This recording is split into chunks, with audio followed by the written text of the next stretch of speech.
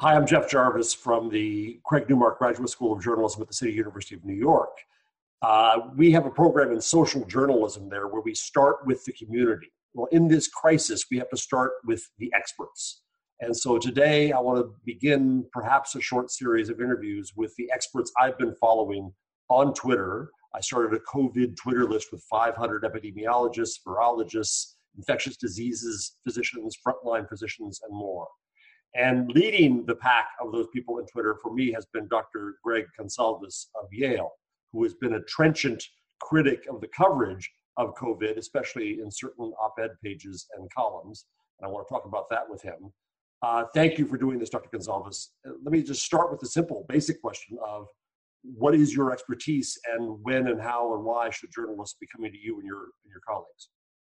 So I'm an epidemiologist, and if you take apart the word, there's epidemics in the front of it, and ology, which is the study of. I mean, I'm butchering the sort of origins of the word, but basically it's the study of epidemics and how diseases spread.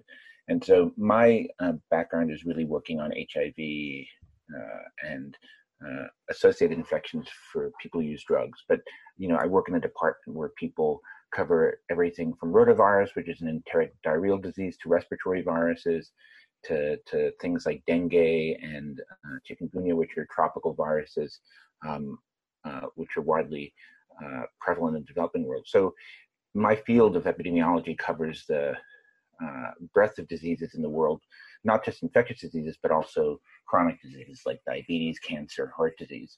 Our subspecialty of infectious disease epidemiology is sort of built for the current moment. We have an epidemic and we're trying to study it and understand it in real time.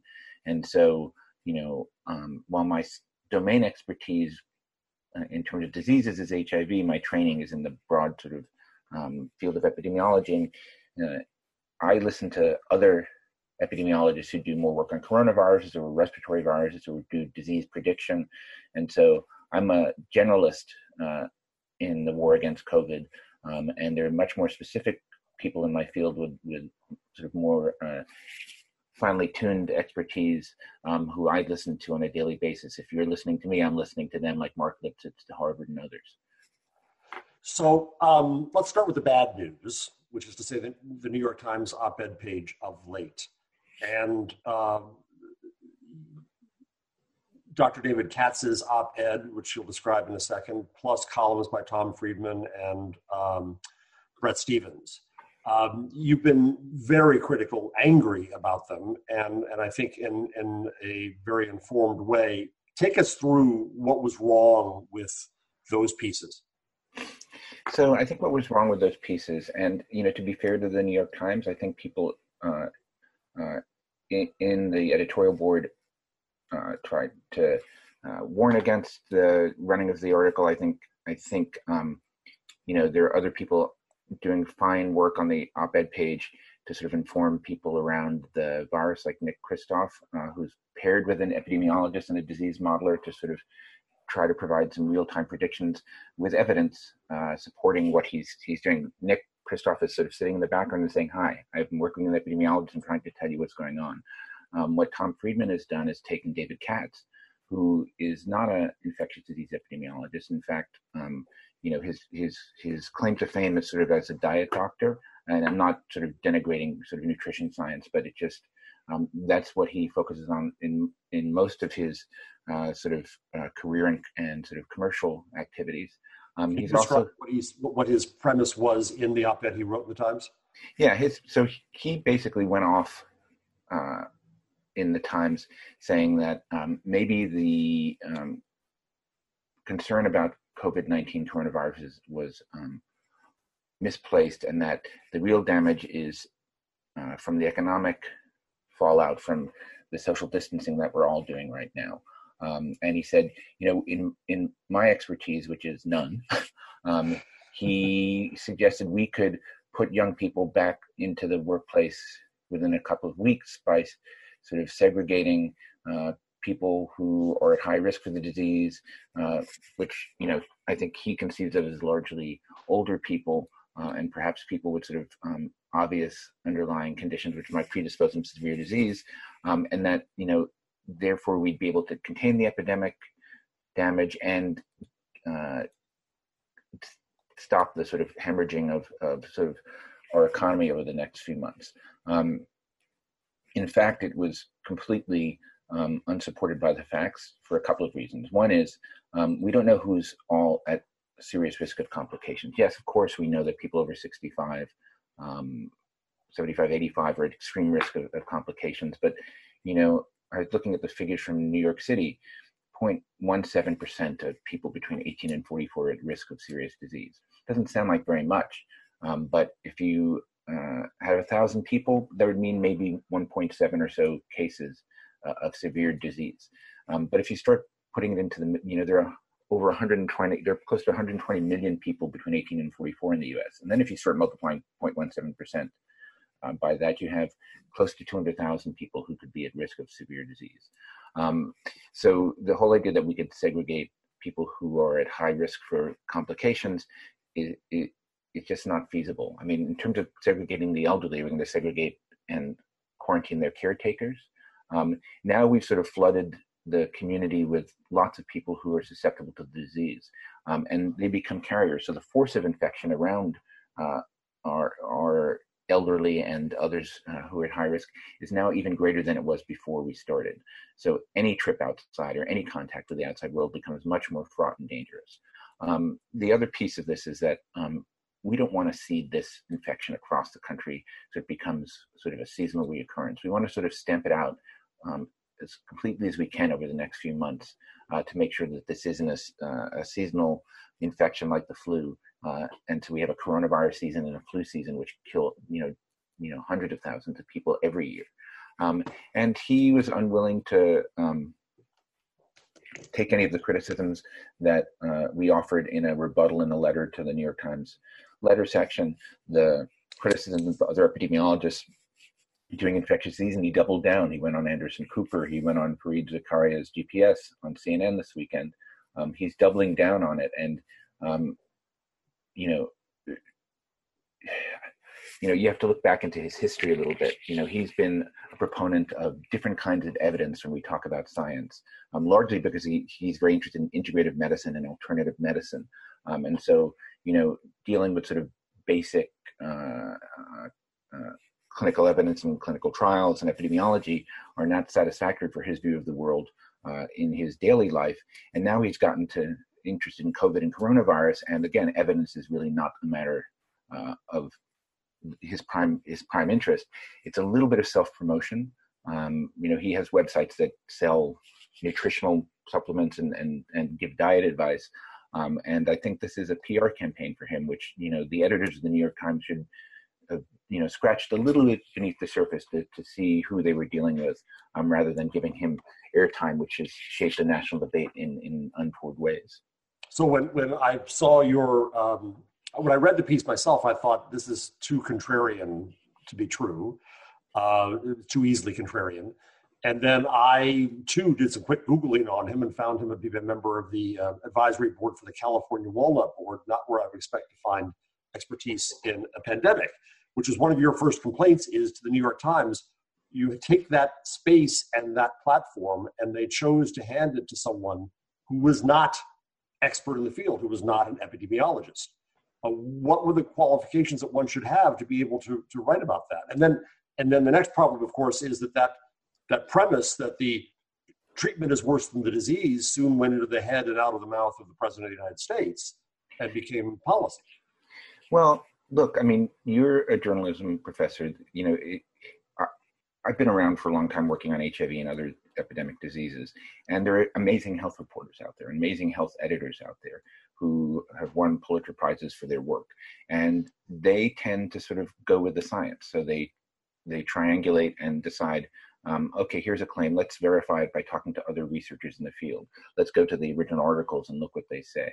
And so, if I was Jim Dow or James Bennett and thinking of somebody I needed to speak to the sort of the trade-offs in the control of coronavirus, there are plenty of people who could have been approached. Mark Liptich, who I mentioned, who's at Harvard, I think tried to get space on the op-ed page in the Times, and they sort of pushed him aside. He's the leading expert, I would say, sort of from my field, on the disease right now in this country, and has had quite a public voice in other places like Stat News and other places that are sort of more attuned to sort of the evidence-based and public health reporting. You said that you found it as a contrarian piece, and I think they went for the clickbait and the wishful thinking and easy answers, which, no journalistic outlet, no newspaper, no television station should do that. But we know the world we live in now, where cash is king and clickbait is not far behind. It's also part of our false balance doctrine that if there's one side, there must be another one, and if we present both, then somehow we're doing our job, which is not true in science as a rule. Yes, there is debate, and yes, there's a process. The other problem we have is that we tend to treat the latest word as the last word. Right? Wine will kill you, wine will save you, and we do the story as if that's all there is. One more moment on this little string of the time. So then that piece is up. It quotes, I forget the first name, Stephen Ioannidis, I think his name is. John Ioannidis from Stanford. Thank you. Who had written a piece that in the medical world, not the broad world, was also a little contrarian, but got a lot of reaction from experts and a lot of debate. Nonetheless, Katz quoted him. Then Friedman in turn quoted both of them, and Bret Stephens in turn quoted them. And there was a little echo chamber within them about how this meme continued. When Katz was on the Weekend TV, did he get challenged at all? How was he interviewed? Was it just tell us what you think, and that was that? Well, I haven't seen the footage, but apparently Donald McNeil from the New York Times took him apart and sort of challenged him. But this is the thing, I can complain, and I have complained to health reporters about their reporting on, specific nuances of a story or the way they approached it. But people like Donald McNeil, are responsible science reporters, and there's many of them across the country. And this is what happens when you have inexpert editors approach a story or their approval of an op-ed piece without having any sort of background in what they're doing, and being sort of arrogant enough to think they know better. The interesting thing is that the piece from my colleague at Stanford, who I don't know well, but we hired one of his PhD students, is that he works on meta research. His job is to criticize research and to say, your reliance on p-values or other sorts of sort of traditional notions of scientific rigor are misplaced. And his article in Stat News was basically to say, we don't have enough data to make claims on this, and treating it as a research critique. And Mark Lipsitz, again from Harvard, said we have enough information to make a decision to move forward on COVID-19, because in the real world we operate with partial information all the time. My colleague from Stanford is really thinking about if this was a research project. This isn't a research project, a public health project. I wanted to say one thing. The Bret Stephens article is the most recent one. His mother said, I didn't know you went to school for epidemiology or public health. So Stephen's mother, gets the last word, and she basically told her son to sort of pipe down and stay in his own lane. Let's hope he listens. Let me go to a broader question, which is covering modeling. I've seen some good pieces. Kai Kupferschmidt is a good, I think, German health journalist, and there are a few others. And there's suddenly, as you've said, we have armchair epidemiologists. We had a famous piece in Medium that Medium took down of a data guy saying, I thought data's all the same, I can understand it. We have the difficulty we've seen in the UK of the Imperial College models versus the Oxford models affecting policy and affecting coverage, and journalists not understanding how to cover the science behind and the interpretation of models, and then we see the politicization of them. But talk to us a little bit about how journalists should approach these models when they see them. So look, models are always a sort of imperfect creation of the world. I mean, George Box, as a famous statistician, said, all models are wrong, some are useful, and I think of it again as a sort of exercise in triangulation. I'm not going to put all my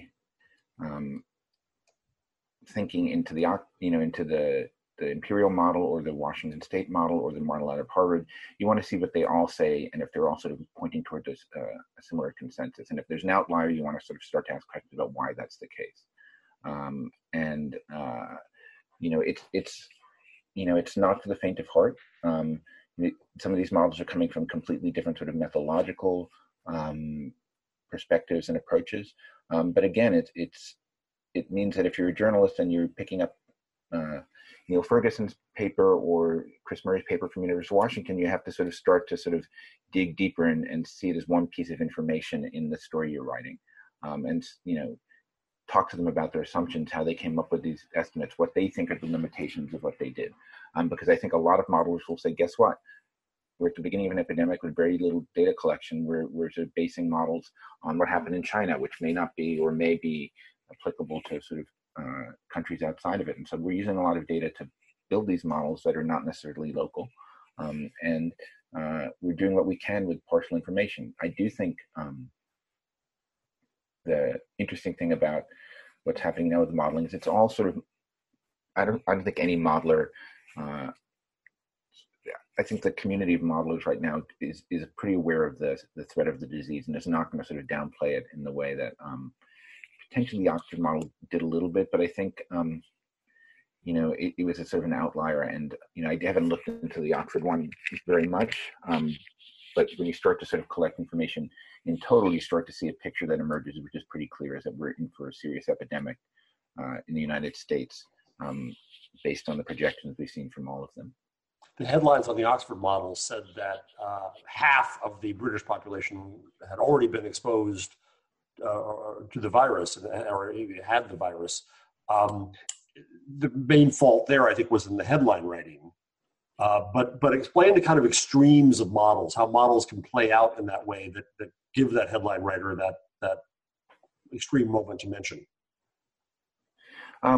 So it depends on your assumptions. You have to look about what goes into the models and what comes out of the model. It's interesting that, Adam Kucharski, who's a modeler at the London School of Hygiene and Tropical Medicine, questioned the Oxford model, saying, we actually don't know that half the population of the UK has been infected with COVID-19. I think he's willing to admit that there are more cases than reported, but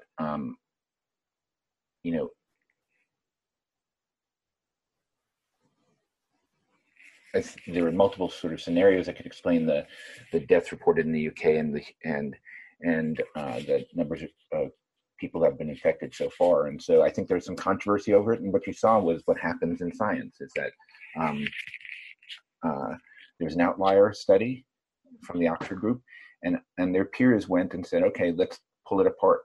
Let's sort of do peer review in real time. And others are saying, well, let's look at this, let's look at that. That's how science works sort of in the real world, although it's done behind closed doors. But you're seeing in the pages of The Guardian and other places where modelers are saying, okay, wait. Let's look at the Ferguson model. Let's look at the Oxford model. Let's look at the Harvard model. And so there's a lot of sort of external vetting of these models in real time, which helps to sort of sort the wheat from the chaff. There's also that's in the journalistic world. There's also the politicization of the models. Ferguson at Imperial gets either quoted and praised or attacked in politics in the UK. Similar things have been happening to modelers here in the US. How should journalists be judging political and policy use of models? So, one is if people are cherry picking. If there's a house model, trotted out by any politician to say the answer is X rather than Y, is again to triangulate and say, okay, what do the other models say?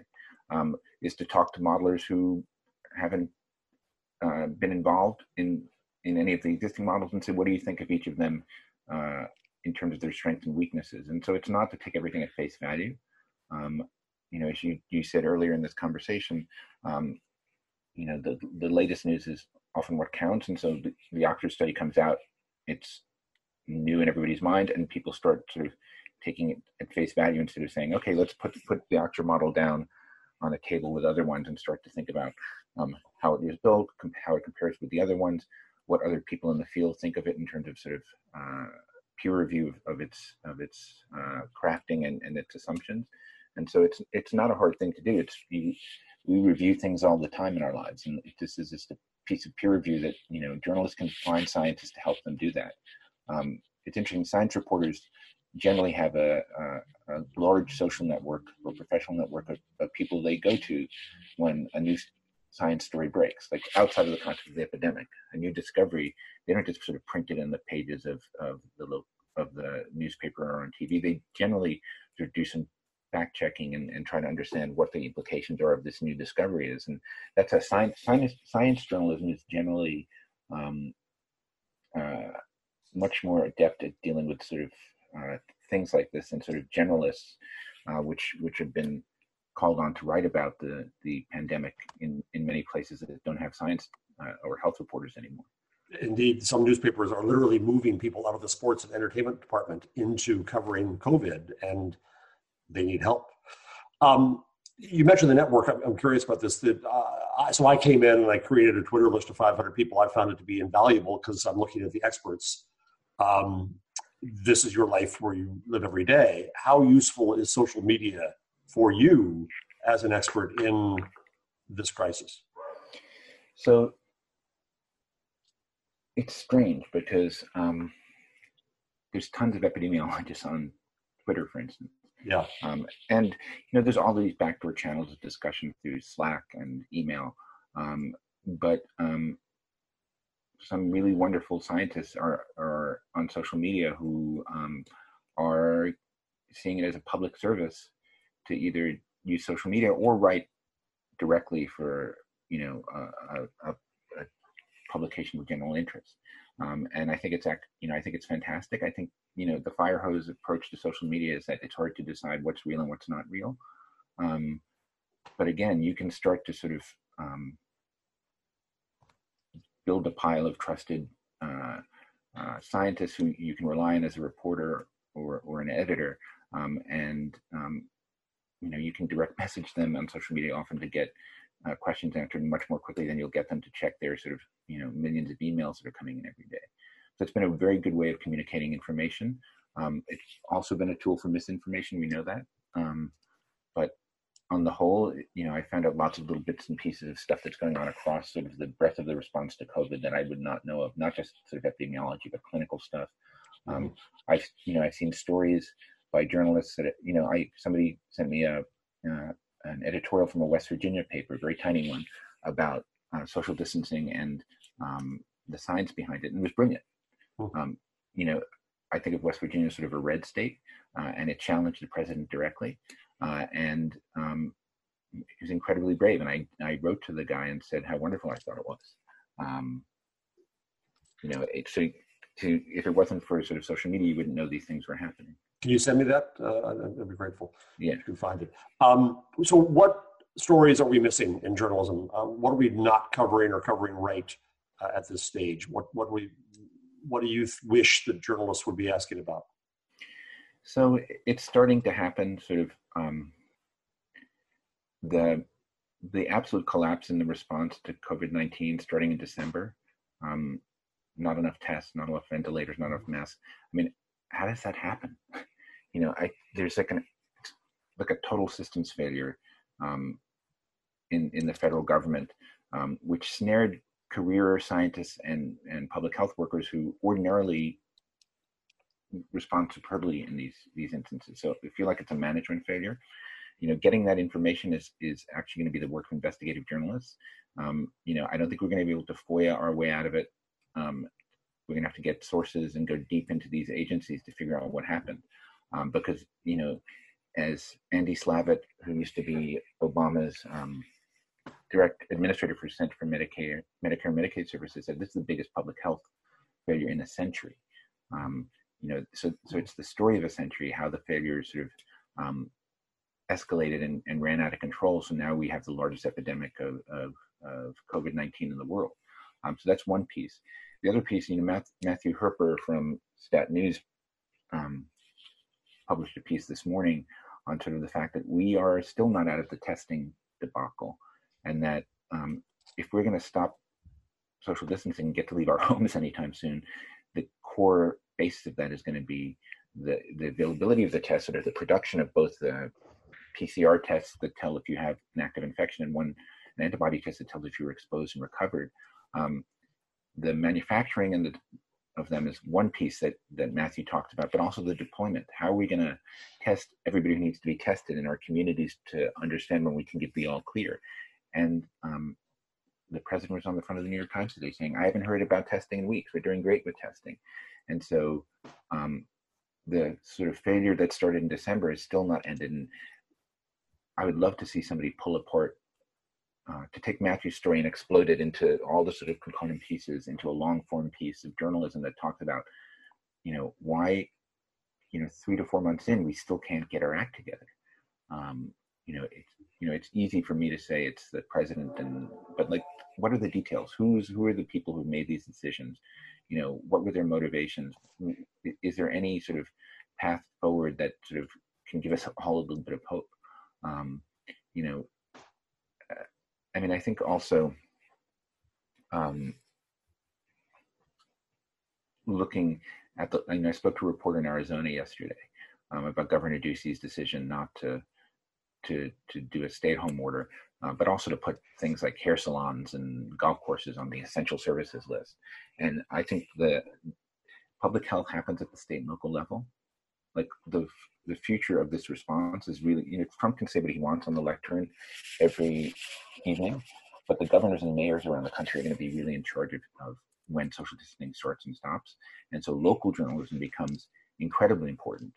This reporter who is sort of dogging Governor Ducey in Arizona, I talked to somebody who's working for the Milwaukee Sentinel, yes, about the decisions about prisons in Wisconsin and the calls to sort of release elderly prisoners from incarceration. It's interesting. There's lots of local state reporters starting to dig into the decisions, good and bad, that are happening in their own states. I think the rubber hits. It's pretty easy to talk about the sort of national stage and focus on the national reporting, but the local and state reporting is going to be crucial in this regard. And as I said, West Virginia, Arizona, Wisconsin, there's some people starting to do some important investigative work or editorial writing in places that are far from New York or DC or Los Angeles or San Francisco, where a lot of the sort of action is right now.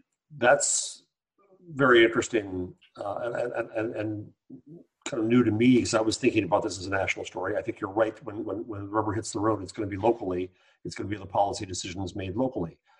The problem is that the general view in my world is that local journalism is warped because of the business of chains going bankrupt, huge firings, a long time since they've had science reporters on local newspapers.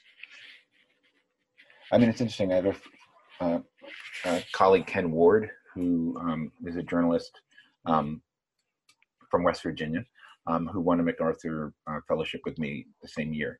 And, he's started a new nonprofit journalism organization in West Virginia. I think we're the former editor of the main Charleston newspaper. Exactly. One of my students is interning for them as an engagement journalist this summer. Yeah. So, and I think a lot of, I think there are foundations and other groups that are starting to support a nonprofit model of local journalism. Mm-hmm. And I think that is where we may be finding our sort of hope at the local and state level. To be said, the reporter from Milwaukee was USA Today. I think the other one from Arizona is also a stringer for USA Today. And so there are people trying to do good work at these papers. But yeah, there's been consolidation. There's been firings and the state and local news is not great. But, I think we do have to call out the good work that's being done, even in this time of sort of journalistic distress at these areas. But so in the coming weeks, what should we most be looking for? My presumption has been that we have to get our act together on testing. We then have to have tracing associated with it and isolation to know where we go. At the same time, we have the emergencies of PPE and medical equipment. How do we prioritize that? How do we look at the indicators of moving toward progress or getting worse?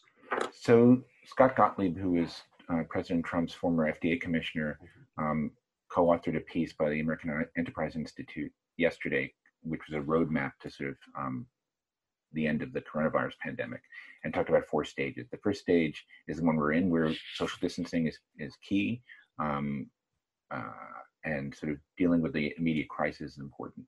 Phase 2 will be when we can scale up testing, both antibody and viral testing, and when we have sort of reduced the backlog of cases in the hospital, so we see a 2-week sustained decrease in cases, and we have ICU beds are clearing, and we can get out, we can test everybody, and can start to move people gradually back into the community. But this is, again, going to take a massive scale up of testing, as we just discussed. Sort of watching and waiting and see how good our social distancing is, to see that cases over 2 weeks are significantly declining and sustained over 2 weeks, giving you a sense that the epidemic is starting to ebb in local places. And this might have to be a regional decision. It might have to be the Northeast, the Southeast, the Midwest making decisions together, because one outlier state that decides that Florida or Mississippi or Arizona that this isn't important could spark a resurgence in the epidemic for others. But the story is going to follow this sort of roadmap that the AEI put together, because it's going to be when we start to see decreases in cases, and we have the tools we need to sort of go out now and think about who's still remain infected, try to isolate them, figure out who's exposed.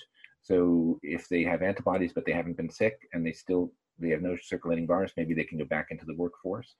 It's going to be a gradual return to normalcy, but based on a sort of massive public health scale up, and it's going to, it's not going to happen evenly across the country in terms of sort of the epidemiological trajectory of cases, but also the ability of state and local public health departments and healthcare providers to sort of tackle the task ahead. It's going to probably need a national, we talked about this $2 trillion package that passed the Senate and the House and the President signed, but we're going to need to think of a sort of Marshall Plan to get us into phase 2 that Scott Gottlieb and his colleagues talk about. It's not just going to happen with the sort of status quo of efforts, and sort of dogging that on a national level, but also the state and local level is going to be really important. It's going to need, it needs the sunlight of journalism.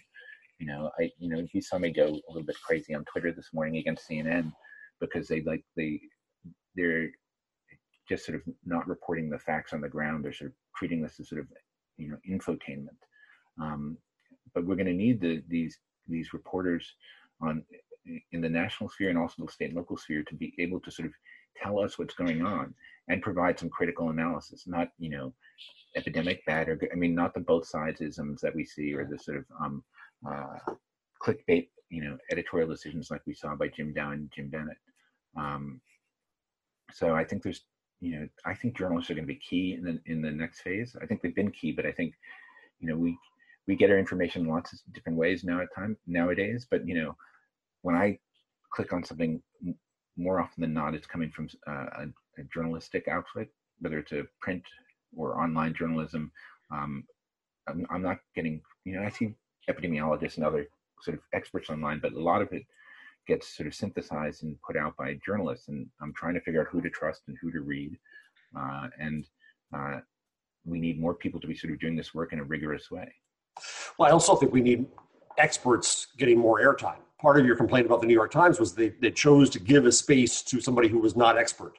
I think cable TV is doing a fairly good job of getting some good people on the air, but there are, in my Twitter feed, good Lord, I see 50 people who are great explainers, who bring expertise to this, who ought to be on the air more. Are you, not to put you in a position of ego, but are you on the air enough?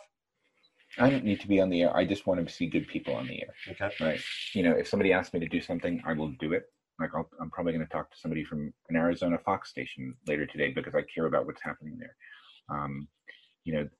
People who are writing stories about incarceration and COVID-19, I tend to sort of talk to them a lot. The problem for some of the cable TV outlets is that they feel a desperate urge to sort of, let's talk about the ban and let's talk about the states that are not doing social distancing. They'll always feel the need to say, and now let's bring another perspective about how maybe Florida and Arizona and Mississippi don't have to. It's like, actually, no. Right. Evolution true, evolution false, Earth flat, Earth round. I mean, this is the level. This is the level. I mean, I think, to be fair to producers, they wouldn't necessarily put a flat earther on a CNN evening panel, but I think they have so little conception of how large aspects of science work, including epidemiology, that they can't sort of say, like, actually there is no rat. David Katz is a pseudoscientist and a quack. They can't sort of judge the wheat from the chaff because one is because they don't try, and two is because they just don't have that sort of history as a science reporter or a health reporter. And I think you saw the same thing I did when I would retweet you about Katz. People would come back and say, "Well, but freedom of expression." No, freedom of expression includes good editing, includes deciding what to put on and what not to put on. Yeah, I'm a little bit of a First Amendment absolutist. So, like, you don't have to explain to me that we need freedom of the press, but in all times, and including times like this, you need sort of responsible editing that doesn't sort of misinform or disinform, because then what are you really doing? It becomes, I don't know. I don't understand the sort of desire to sort of print all sides of the story, even if they're false, because it's not a public service in any shape, way, or form, even if people like Dean Beckhead at the Times think like people can make their own decisions about whether President Trump lies or not. Well, actually, perhaps at some point the editor-in-chief of major newspapers have to decide if somebody's lying about a pandemic that's sweeping your country, whether you call it out or not, or that seems too partisan or unobjective for you. Well, I responded to your tweet this morning about Brian Stelter retweeting a CNN story normalizing Trump. Part of the problem in our business is, and Jay Rosen at New York University writes about this often, we don't understand how to deal with anomalies, which is odd because you'd think that news is the anomalous act, and so that's what we cover. But we put things in templates.